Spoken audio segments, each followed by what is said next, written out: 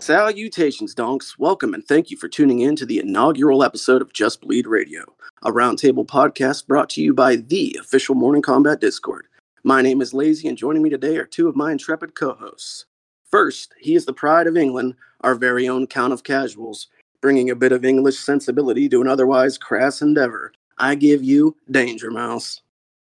Hey up, folks. Greetings from Yorkshire. Next, we have the Midwestern Mauler. Holding it down from Illinois to Colorado, he brings the bot because Chatri bless. It's Super Dave Fairtex. Hey. Unfortunately, we're short a man today as one of our regular co-hosts, No Special, could not be with us. Nevertheless, we march forward. On today's show, we'll be discussing UFC Fight Night, Gone vs. Spivak, as well as a wide variety of other ramblings and musing. We appreciate every one of you for tuning in, sparing your time, and we gladly welcome all participation and feedback. Now, to that end. All right, folks, here we go. Danger Mouse, how you doing, bud? I'm as well as can be expected. My usual cheery English disposition. Typical mouse. Dave, how about yourself?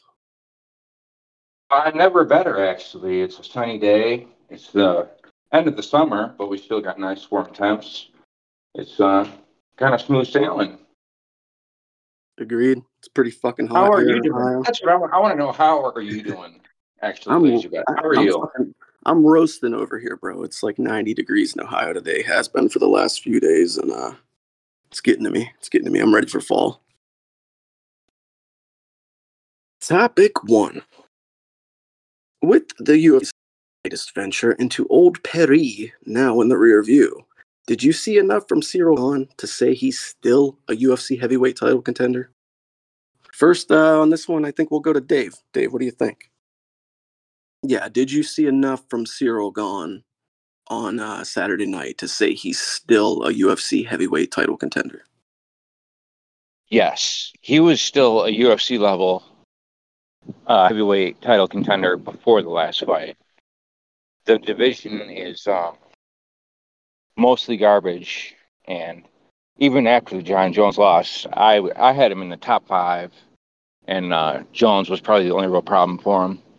And to be a contender, you don't have to beat Jones, you just have to contend to him. So he's absolutely like right there, cream of the crop. Yeah, he would be a tier 1.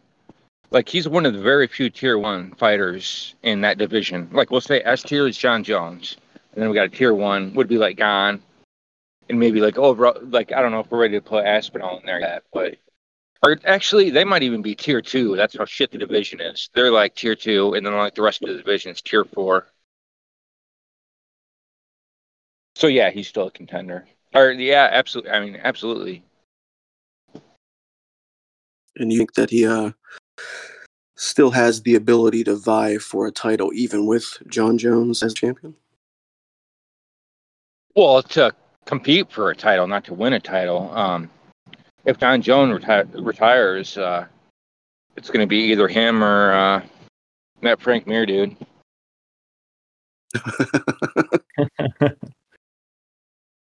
All right, and Danger, how about yourself? Do you think that after last Saturday's showing in Paris, that Gane still has what it takes to fight for that UFC heavyweight gold? I don't think I've learnt a great deal more than I already knew. I know he defended 1 or 2 attempts, takedown attempts from Spivak, but Spivak didn't look exactly great, so I don't think he really pushed him. Gane look, he's a very big guy. He moves very well. I have jokingly the last couple of days compared him to said he's the Nick Diaz of heavyweight MMA, because he does that same thing. He piles pressure on and just hits a lot. I don't think he has that single punch KO power generally, but he will just wear you down with a few shots here and there. And then obviously when the opportunity arises, he'll stick something heavy in and hopefully try and finish you off. We need to see more of his grappling against someone who's really going to test it. Against the current crop, I doubt very much he'd beat Jones still, but I don't think we have to worry about that, because I think John will retire after his next fight. unless maybe he loses, I guess. But I think we can see a double retirement with him and Stipe, and that leaves Pavlovich and Aspinall, who are kind of the other top runners in the division. And I think probably both of them beat him. I don't think he. I think Aspinall. Obviously, I'm biased because Aspinall's English. I think Aspinall's got the wrestling. He's got the BJJ. He's got the striking. He's got to lower his chin because he doesn't stick that up in the air. But I think he has a very, very good chance of beating Gan. And Pavlovich has got that touch of death. He can beat anyone in heavyweight. He's only got to land one punch and you're going to sleep. I don't care. No. That guy? No. Absolutely. No, I mean, I agree with the time Aspinall take, but I mean, Sergey ain't that guy. He's been beating up like scrubs. Like, he doesn't hit harder than Francis, and Francis couldn't KO Gan, and Gan nearly won that fight. Like, yeah, but Francis. I like your Aspinall take. Pavlovich, I don't think he's got anything for him. Like, I think Gan just fucking styles on him, point fights. Don't forget that Francis had a knackered up leg when he fought Gan. That's why he wasn't moving around. So we don't really know how Gan would have done against a fully fit Francis, and he lost to a not fit Francis as well. So I've seen their sparring sessions. Gan is the better striker. Like, I don't know if that fight goes much different, except for maybe Francis gets the takedown easier. Yeah, I would agree that Gan is probably the technically better striker. I mean, he did start his career in kickboxing or Muay Thai. I forget which one. I think it was kickboxing he officially started as. So a technical striker, I'm sure he's better than Pavlovich. But he does, like I said, he doesn't have that power, and it only takes one mistake against somebody who hits that hard. I do see. Made any mistake? I guess he maybe made some mistakes in the Tuivasa fight, but normally he doesn't really get hit clean and that hard. Like, I think his striking's level is above Pavlovich's. Yeah, I think that during that Tuivasa side, we got to see a side of Gan that we've yet to see much of. You know, he got lured into that firefight a little bit, and that's sort of where he ate the most shots. Yeah, kind of cost you the win too a little bit, which is great. Yeah, in a sense, I liked seeing it though because it showed that he does have that killer instinct that it sometimes seems like he lacks. Here's my thing, like, Pavlovich is good, but I don't give like two fucks about the guy. Like, do any of you guys really care about him? I very rarely care about very many fighters, to be fair. They are fighters. I want to see them fight. I'm not going to get emotionally attached to very many fighters. Like, if Sergey wins a title, who gives a fight? It's like, okay, we got this guy that's a champion who doesn't really do anything. He just was a champion. I guess he'll be big in Russia, but yeah, I would love to see the damage that he would wreak on the division though, because as Danger said, that guy's got dynamite in his hands, and it doesn't take much. I mean, I can only imagine with him at the top, there'd be some exciting pay-per-views in the future. Yeah, for sure. I mean, plus it is heavyweight. They're always kind of coin flip fights in certain respects when you get the two big guys in the cage. They can generally put each other to sleep with a single well-landed punch. So, but I just don't see that for Gan very much. Like I said, it's accumulated damage with him. He doesn't not seem to have that one-punch KO power. He's not really throwing for one-punch KO power though. Like, I understand where you're coming from, and I see the analogy, but it's like I don't think he's really attempted to KO someone in one punch. So yeah, we might not know. That's speculation. We might not know. It does seem to be more of that Diaz death by 1,000 cuts approach, but that could just be tactics. It's easy to break your hand in there with those little gloves. Plus, you tend to overextend if you miss while you're throwing a big shot, or you put yourself in range. It's easier just to kind of sit out there and pop. Yeah, you leave yourself out of position at heavyweight, and things can end badly quick. I'd say, as far as my observations, as to whether or not Gone still has title contention possibilities. As far as the fight goes, he did show that he's still one of, if not the most feared strikers in the heavyweight division. He's accurate, he's poised, he's got elite level footwork for a man his size. He danced around the polar bear like he was doing French ballet. He picked his shots on the way to a nice TKO. Despite his grappling acumen, Spivak's lumbering nature couldn't wrangle Cyril at any point in the fight. He was unable to get a hold of Bongamin.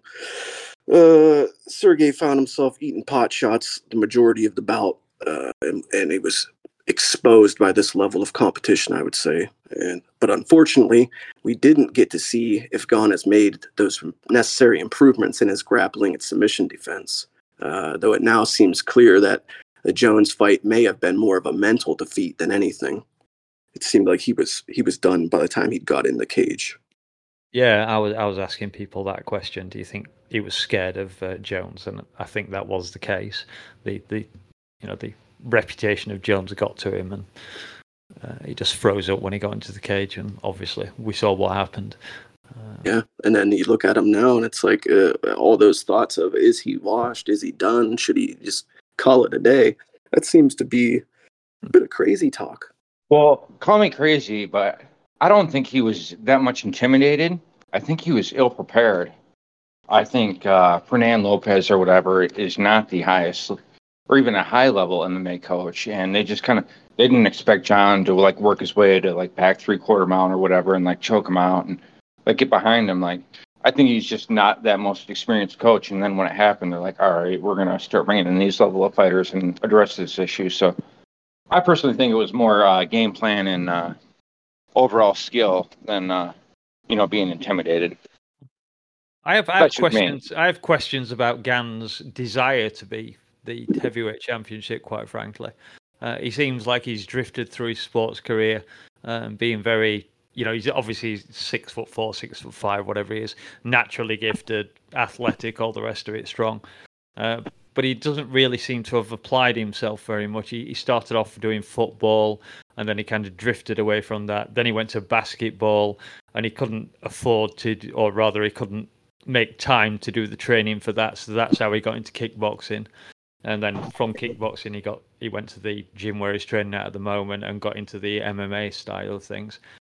So I just wonder about his motivations. If you're not willing to find a way that you want to train at something you really, really want to be good at, then you're not a champion level material, because a real champion will find a way to make that time. You get professional, the guys who've been in the gym and just go in there and work training students, junior classes. They sleep at the gym just because they want to keep training. And I don't think Gane has that in him. I think everything comes a little bit easy to him. He doesn't have to work to it, so he doesn't work that hard. I might be doing him an injustice there, but that's just from his interview that he had with the UFC. That was the impression I got of him. He's very laid back. That seems to sort of be the common thought around him, that he's so gifted, he's been able to coast, and because of that, he doesn't really embrace the grind. He doesn't have that dog in him. Yeah, exactly. I've never really thought of that take before, but I actually am really coming around to it now that you said it. It's like he's a gifted athlete, and he's always just kind of been like half in on all of his previous ventures, and his natural ability takes him so far, and then like when the going gets tough, he just kind of bails, and so that's kind of been a trend in his life, and so he hasn't bailed, but I mean, I think that's actually a really good take. He's just not in it. He doesn't have the drive or the heart, or he's never been forced to, or when he's been forced to actually put a bunch of work and actually level up and put in 100%, he's kind of been like, all right, I'm going to go do something else now. Yeah, well, I mean, when you compare to, say, Francis, obviously not with the UFC anymore, but he came from Cameroon. He probably got on a boat and made his way across the Mediterranean to France. He slept on the streets, I think, to start off with. Finally got himself into doing some boxing and then into MMA. And obviously, his career's gone from strength to strength kind of thing, with the surprising result of getting a Fury fight sorted out, which I think took everyone by surprise. But Francis really, really wanted that, and he obviously has worked really, really hard to get it. And like I said, I just don't see the same thing with Gan. I think that's a good place to leave off on that topic right there. Okie dokie. Good way to wrap up that segment. All right, let's move on to segment 2. And seeing as we wrapped up with Danger Mouse, we will go to Dave again here for the initial reply. For this question, I'm going to ask, after nearly a year and a half away and up a weight class, what were your takeaways in regards to how Rose Namajunas looked as a 31-year-old flyweight? My takeaways were that she is not a flyweight. She is a strawweight fighting at flyweight. It looked like she didn't cut weight. She didn't put on much size.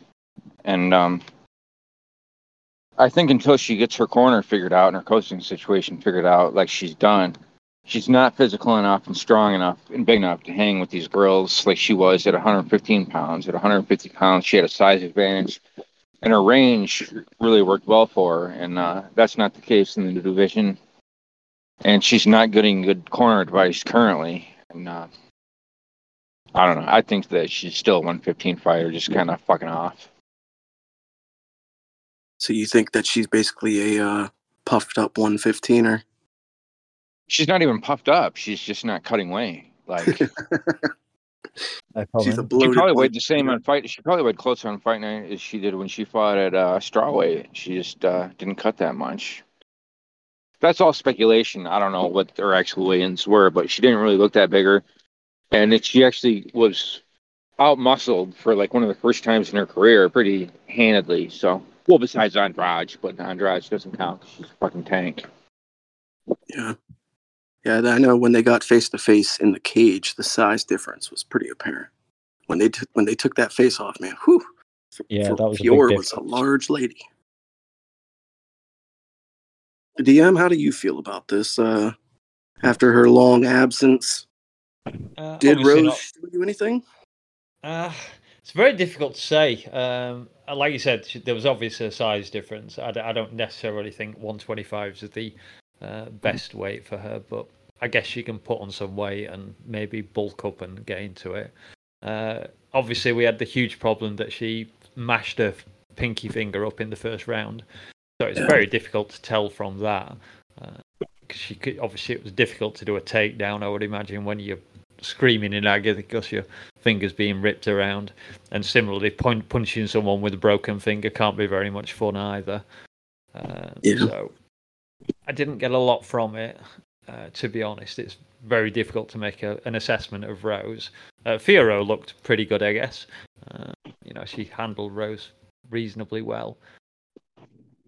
Yeah, all my takeaways from this fight were mostly based around Fiorot. Yeah, like and she looked obviously a lot with better the cornering thing, Rose herself has said that the reason she wasn't at elevation is because Trevor is moving gym at the moment, so she didn't want to be involved in that, in being caught up in that movement and the hassle of being involved in that. So that's apparently why she moved camp, at least according to what she said on a video I saw today.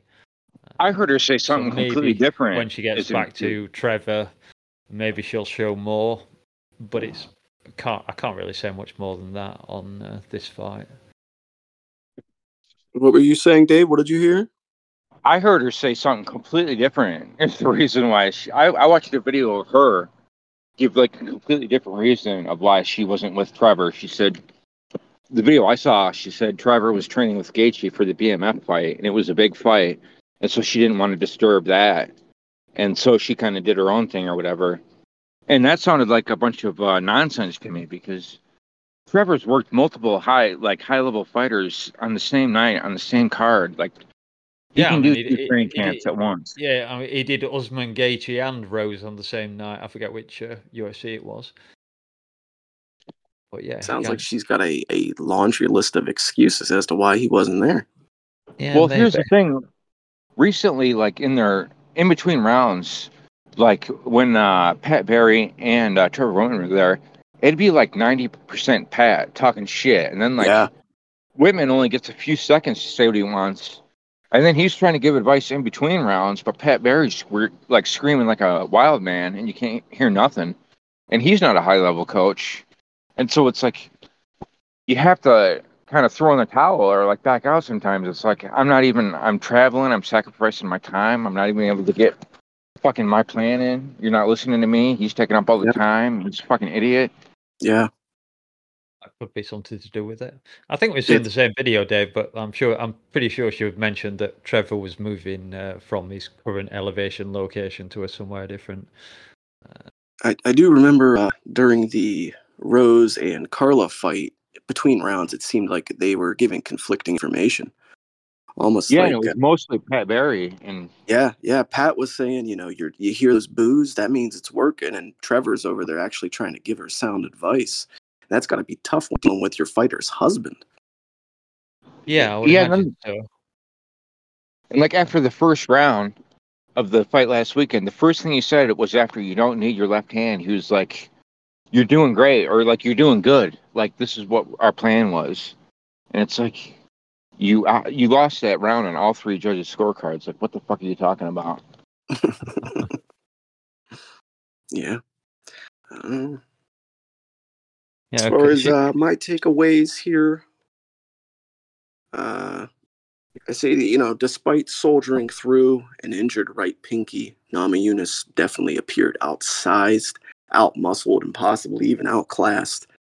The discrepancy in size and strength seemed evident throughout the fight, with Rose wearing the majority of the damage aside from a violent head clash that, of course, left Fior bloodied. Manon remained poised after the accidental foul and carried on with the game plan, handedly beating Thug Rose on a fight that I personally had scored 29-28. What the future holds for Rose seems unclear, as usual, but it's safe to say that the Beast has her sights firmly set on a shot at championship gold. Yeah, quite. Will she be up against Blanchfield next, or are we looking at someone different? So I guess we have to get a number one contender. Yeah, it's going to be interesting to see how this Valentina and Grasso fight shakes out, what that means for this division. Yeah, that is a good point. If Valentina wins, depending on how it plays out, there might be a third fight, and Blanchfield might have to fight Furo, like unless they just want to sit out or take other fights against randoms. Yeah, I hadn't really considered the thought of a trilogy. No, neither had I. Another rematch. Is it warranted, though? Well, like, what if Valentina outpoints Grasso and wins a decision, but it was like a shit decision, like Machida versus fucking Shogun one decision or some shit like that. Then you have to, because she stopped her the first fight and it was like a fucked up decision. You kind of have to. Yeah, I think that's valid.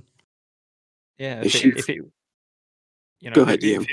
if it went 3-2, 3-2 judges decision, I could see another rematch there, I guess. Then again, Grasso hasn't had the belt for very long, so does she deserve another rematch if she loses? That was kind of my thought, but Dave made a good point that if Valentina wins a total snoozer and say it is a split decision or something like that, and Grasso finished her the way that she did in spectacular fashion, I don't know. Maybe that is the money fight. Well, also, we're ending like the end of the Valentina era. Like, she's probably not going to be around that much longer. Grasso is still kind of young, and then we got all these young and up-and-coming fighters. I think the UFC machine is going to be more looking into like hyping up what's new rather than what's going out. Because obviously, Valentina is not the same fighter since her head and arm throws don't work that well anymore. The standard of women's MMA, Yeah. head and arm throw.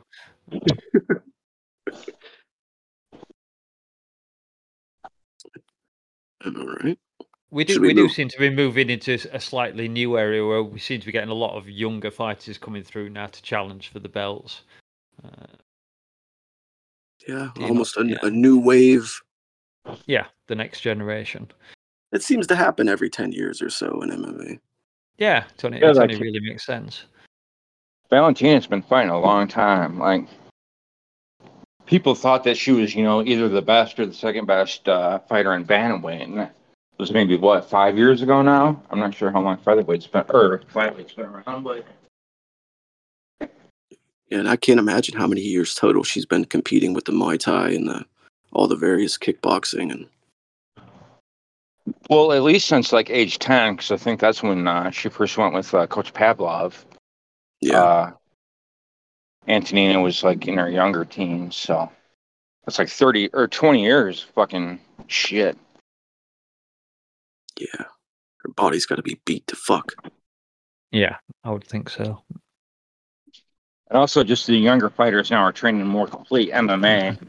I mean, Valentina's always been a really good complete MMA fighter, but a lot of her fights that she won were against fighters that were like okay in one area and like suspect in the rest. And now we're starting to get fighters that are like okay in most areas and maybe actually pretty good in one. So it's kind of like a whole different level of competitor now with these younger girls coming up.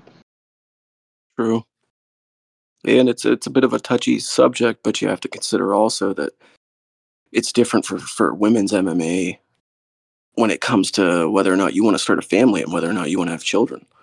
It's easy for a male MMA fighter to continue his career throughout that process, but if Valentina wants to ever have a family or something along those lines, this is They definitely have a cut-off point if they want to take that route. Yeah, it's prime time for motherhood right now. Yeah. So I was just going to say the age thing doesn't matter quite so much. So it doesn't seem to matter quite so much to women.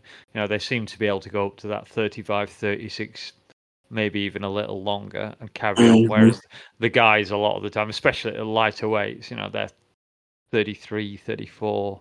They're starting to get to the end of their careers, I would say, or they're into the twilight of it, if not at the end of it. Yeah, absolutely. Absolutely. All right.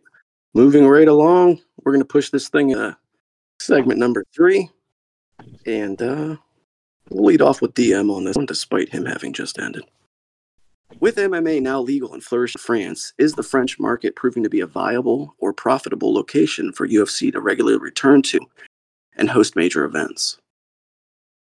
I can't speak on how much. I mean, I'm presuming they've probably had a record gate in Paris this weekend, or last weekend, should I say. But is it going to be profitable? Yeah, I think so. The French fans absolutely love it. The crowds are off the scale. They were brilliant at the last fight, and then the first time they had a UFC in Paris, they blew the roof off that stadium. The only crowd I can really compare it to was the British crowd when we came out of COVID and we had the first London show after COVID, and that crowd was very loud.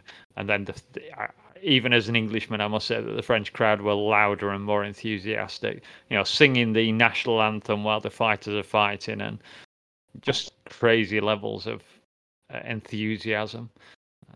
So yeah, I'm sure there will be a regular regular show on the UFC's roster each year. I can't see them missing France for a year. It's just too popular at the moment. Yeah, it seems to be a hotbed for sure. Yeah, and it can only grow the game. The more cards they have, the more fighters they'll get growing up and getting into the sport. So it should just be self-perpetuating almost. More fighters, more shows, more fighters, more shows. So yeah, I would say Paris or France as a general is going to be very successful to the UFC. Yeah. All right, Dave, what do you think? You think France has got a real future as far as it comes to UFC events? Do I think France has a real future as it comes to UFC events? Yeah, Did you watch think the that we're card? going to see? Do you think? Did you All watch right, I it? didn't know you were being smart, bud. Go ahead. I've never heard anything like that. They've got a huge market. Maybe not for 4 times a year, but they could easily do 2 times a year and sell the shit out of it. Like, I've never heard an audience like that in MMA. They fucking killed it. The question more so is, do you think that they'll make this an annual event? Do you think that they'll return to Paris yearly? it'll be an annual event as long as fucking Cyril gone and maybe like you still got Saint Denis and some other French fighters. Yeah, it'll absolutely be annual. I mean, if I can jump in again, for Europe, it's essentially is the UK, and now it seems to be France as well. So, and then obviously they can move around the world for that gives them another 10 cards they can do in other countries if they want to do an actual numbered UFC event there. Obviously, if they're doing fight nights, they can have as many as they want within reason. So yeah, I can see it being big on the UFC's European scene for sure. Yeah. And Dave just mentioned him, Benoit Saint-Denis. If he continues the way he is doing, he's going to be a big star. I think he needs to tighten up his defense a little bit, but he seems to have the go and he's a beast, quite frankly.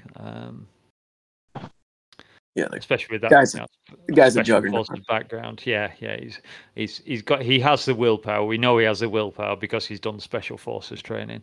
And those guys don't quit very easily, if at all. Yeah. I got a quick question.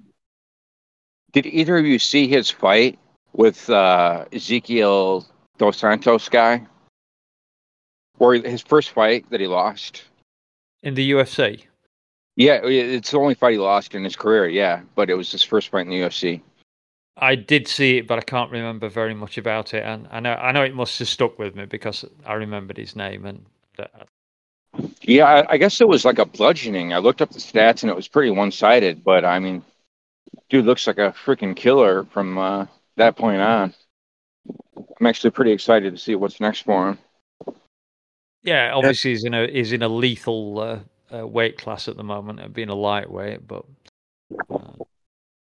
again we're at that stage of the lightweights where the current crowd are getting ready to move on. They're getting up into their high 30s. Someone's going to have to come along behind them and start doing big things in the division. So yeah, why not Benoit Saint-Denis? Seems the turnover rate is about to increase at lightweight. Very likely. Well, once they finally get what's his face Sarukian out of the fucking rankings, you might be getting someone. Fucking asshole, Armin. Yeah. No, I think for me personally, that the Paris topic is my favorite topic that we're going to discuss today. Fucking Paris was electric, and that's fitting because it's the city of lights. To say that crowd was lit the hell up would be an understatement. It was a packed house from start to finish. The prelims to the main event, the whole fucking stadium was a madhouse. There was times when I felt like I was watching a football or a soccer match. It was fucking beautiful. There was plenty of pageantry, national support. France showed out in full-throated totality. Yeah, I love it when you get to the prelims and the crowd's already there. The entire stadium's packed. It was packed. Yeah, that shows that the crowd are really behind it. You're in for a good night when they're there that early. I was waiting for the flares and fireworks to start going off. So that brings up a question. Is like the meme, is France like being a bunch of pussies and shit? Like, obviously that's all bullshit. Is that done now? Like, are we past that? And now France is like one of the boys? I think ragging on the French is a general joke, to be fair. Being you don't English, think we'll ever get past that? Well, I'm English, so we're never going to get past that. We always rag on the French. Oh, man, danger. Oh, man, you're holding grudges. No, the French are the same with us. It's that we don't actually. Certainly from my point of view, it's mainly just a joke. It's a meme. Hating on the French is a meme. Yeah, meme's fun. Yeah, so I don't have any hatred for French people whatsoever. Does Paris really smell like piss? I've never actually been to Paris. So, that's always been what I heard. Amsterdam probably does because they have toilets in the street. But oh my! I actually heard there's a I don't know what it is, a medical condition of some sort that people experience when they go to Paris, where if you've romanticized Paris in your mind and you actually go visit, the difference between how you imagined it and how it actually is so great that there's a type of melancholy or depression that you only get from that. I forget what the fuck it's called. I've never heard of that. Yeah, I was just reading about it recently. It's a very messed up city at the moment with the. Well, let's not go into that, but yeah. Another podcast, another time. What's messed up about it? Hmm? What's the problem? Well, We've got an hour and 6 minutes. Let's just. I What's forget. the problem? I forget. I saw an article a while back, and they'd that had a lot of. Obviously, Europe is experiencing a mass wave of immigration from Africa coming across the Mediterranean boats, and I know a few months back I think where the French keep their government, the square in front of that was just full of tents, from these people that have come over. So it's not a city I would want to visit at the moment. Okay. And then obviously it had the riots a few weeks, a couple of months ago, wherever it was, where half the city was burning down. So yeah, it wouldn't be high on my places to visit. We'll take it from a man who knows.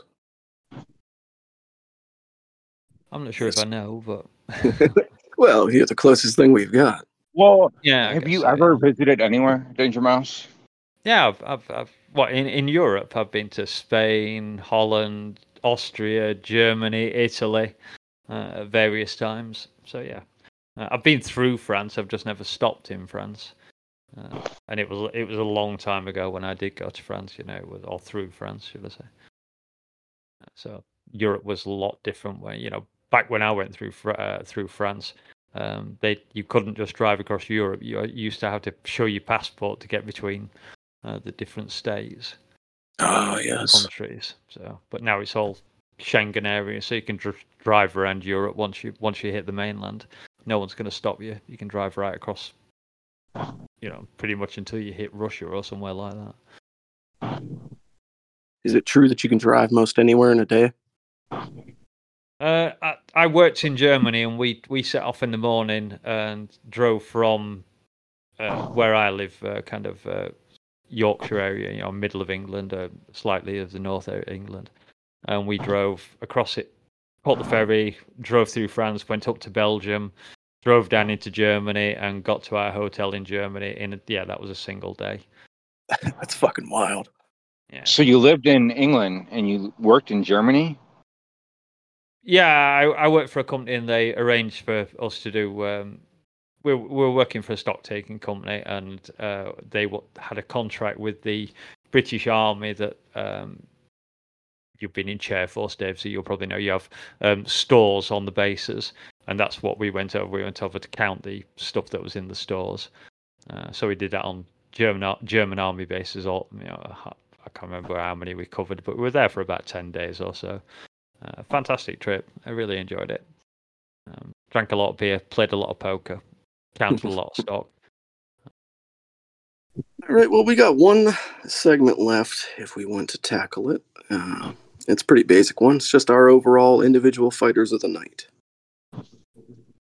So, whoever wants to go first, Dave, I think that you're up to go first. So, who do you got? I don't want to go first because my fighter of the night has already been discussed in length. If someone has something, if not, I'll go first. Fuck it, I haven't gone first yet. Yeah, exactly. Yeah, throw yourself in. My fighter of the night, and I'm probably gonna butcher his name because I haven't heard John Anik pronounce it yet. Morgan Charrier, the guy who fought Zucchini. Yeah, that was fucking awesome. What a way to open the main card. That body kick was fucking violent. I love body kicks to grounded opponents or semi-grounded opponents. Yeah, I just thought that he looked awesome, despite his record not being that great. If I recall correctly, he had 9 losses coming in.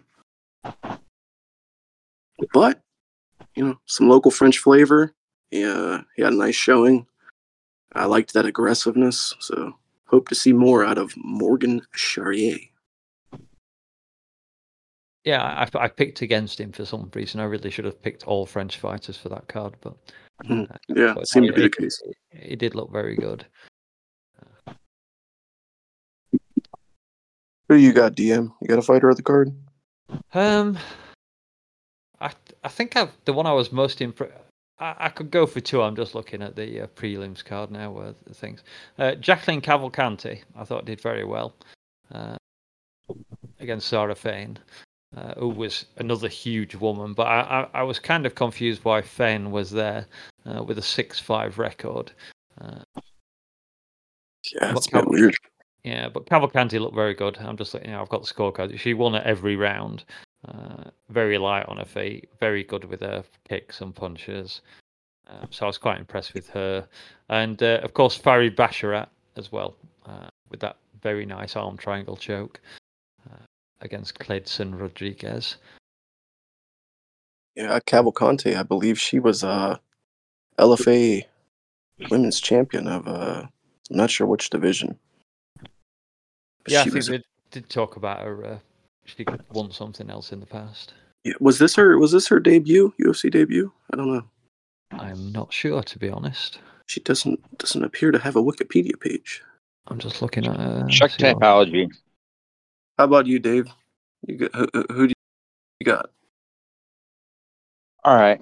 Well, originally my fighter of the card was actually not going to be a fighter, and it was going to be the Paris audience because I never heard anything like that. But since we carded him already, I'm going to go with kind of a curveball and say Jocelyn Edwards. I thought she actually looked good. She looked better than normal. I thought that she won the fight, even though she lost it.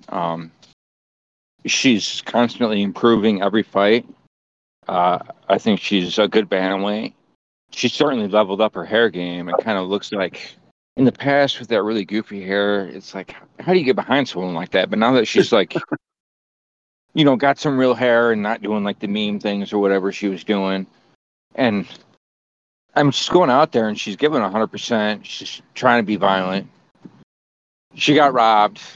I thought she looked great in the process, and I didn't see too much notable performances outside of like Faro and Gone, but we've already covered them, and a lot of people expected that. So I'll go with the loser, one of the bigger losers of the night.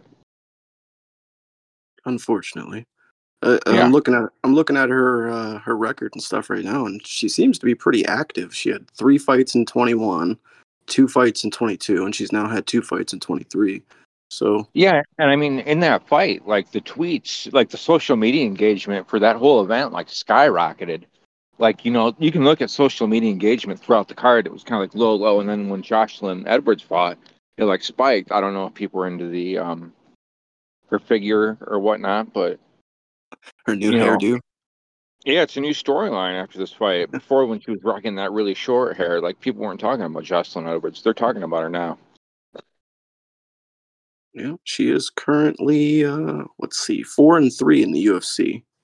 Well, that loss shouldn't have counted because I mean, there was a bunch of fucking fucked up 30-27 cards on the whole fight night. Like some of them, I mean, we're supposed to be looking at impact now and like immediate damage over sustained damage, and like there was just some of the worst 30-27 scorecards I've seen. Fortunately, I think the right fighter won in all those situations, but still, there might be a judging problem in France that needs to get addressed. Yeah, that was actually going to be our original closing topic. If you guys want to touch on that, the various controversies with judging and reffing for the Paris card. Yeah, as Dave said, the judges were definitely looking for impact. I forget which fight it was now, but there was one I wasn't sure if the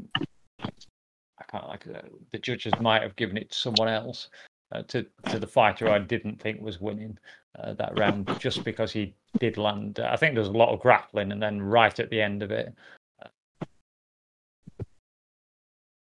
he kind of came forward and hit. And I was wondering if it snatched the round just because he was being more violent. As it happened, the judges didn't score it for the striking fighter. I've just accidentally closed my list of who was on the card down there. I will say that So despite some of the controversy, it seemed like they were at least consistent in their bad judging. In their, Yeah. So here's the thing. In Las Vegas, they can review the fight ending sequence and they can alter the outcome of the fight and make it a no contest. They can't restart it. In France and overseas, normally the UFC acts as their own commission, but they didn't use that rule. They didn't or maybe they did review the footage and they didn't say. But I mean, reviewing the footage, clearly it was a groin strike and it should have been like a no contest. I mean, I guess that's all you can do is a no contest because you can't you can't restart the fight after the review process. Or what the ref should have done That's is what I was just, going to say. call the timeout and restarted it. Because, I mean, the refs are so goddamn inconsistent with whether or not they let the fighters call timeouts. You're not supposed to, but like 9 times out of 10, fighters get to call timeouts for illegal shots, which I kind of understand because it's a visual cue to pick up on, you know? Yeah, I So, think the referee kind of jumped in a little bit too quick. He should have just, pulled him around and go, are you ready to continue or not? And he didn't. He just, when he turned away, it was like, that's it, the fight's over. But when you looked at the footage close up, that the kick was on target, but he definitely brushed the cup on the way in. no, and I know in some commissions, when they go to the replay, isn't the fight immediately ends, right? Yeah, so it should have been a no contest. Yeah. In my opinion. So that's sort of the controversy here is that we went to the replay, and rather than I it don't being even know another if they went to the contest, replay. Like the commentary insinuated they might go to the replay, but they never confirmed it. And like I'm not sure what athletic commission they're using, if any. And UFC normally copies the Vegas standards, and the Vegas standards is to view the replay. But yeah, I mean, and the replay seemed obvious, but I mean, they stuck with the original ending and didn't mention anything about the replay or nothing like that. So it's still a little sus.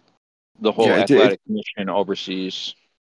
it seemed a bit peculiar because I remember the stoppage for the foul, and then it was like right before, like when the fight would have resumed, the ref just called it off.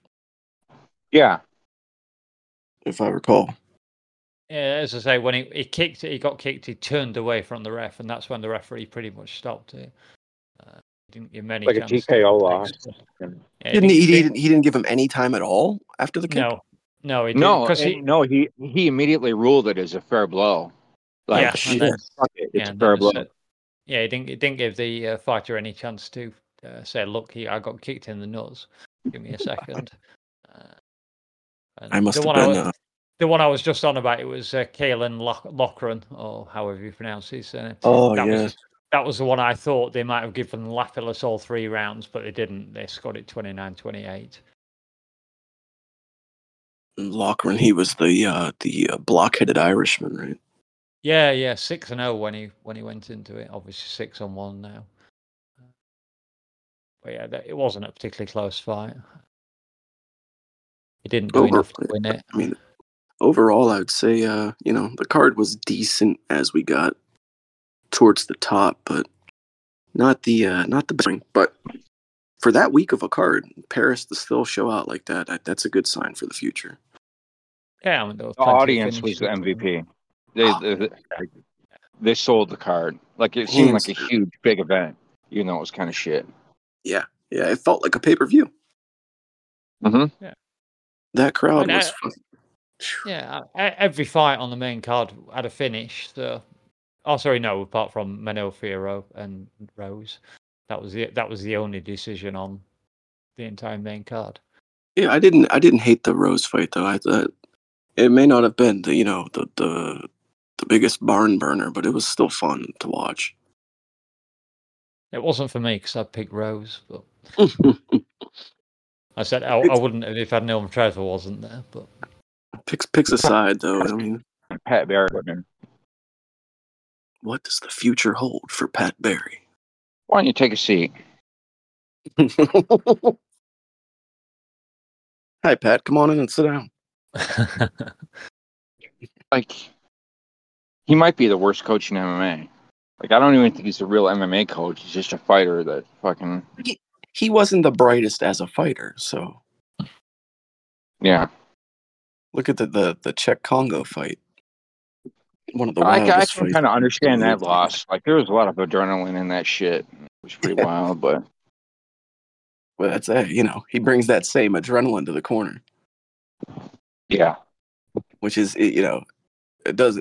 I guess it kind of balances out when Trevor's there because Trevor's got that calm demeanor. But well, Trevor doesn't get much time. It's like, yeah. I don't think it does balance out. I think there's too much Pat Barry. There you have it, donks. Your first edition of Just Bleed Table podcast discussion brought to you courtesy of the official Morning Combat Discord. I'd like to thank my co-hosts, Super Dave and Danger Mouse, with a special nod to the man they call No Special. Be sure to tune in next week to catch our full ensemble. Shout out to the leader of the ship, our Pickle King, Captain V. Unfortunately, we ran out of time today and weren't able to get him on. Our apologies. Until we meet again, a speed. Man, fuck Captain V.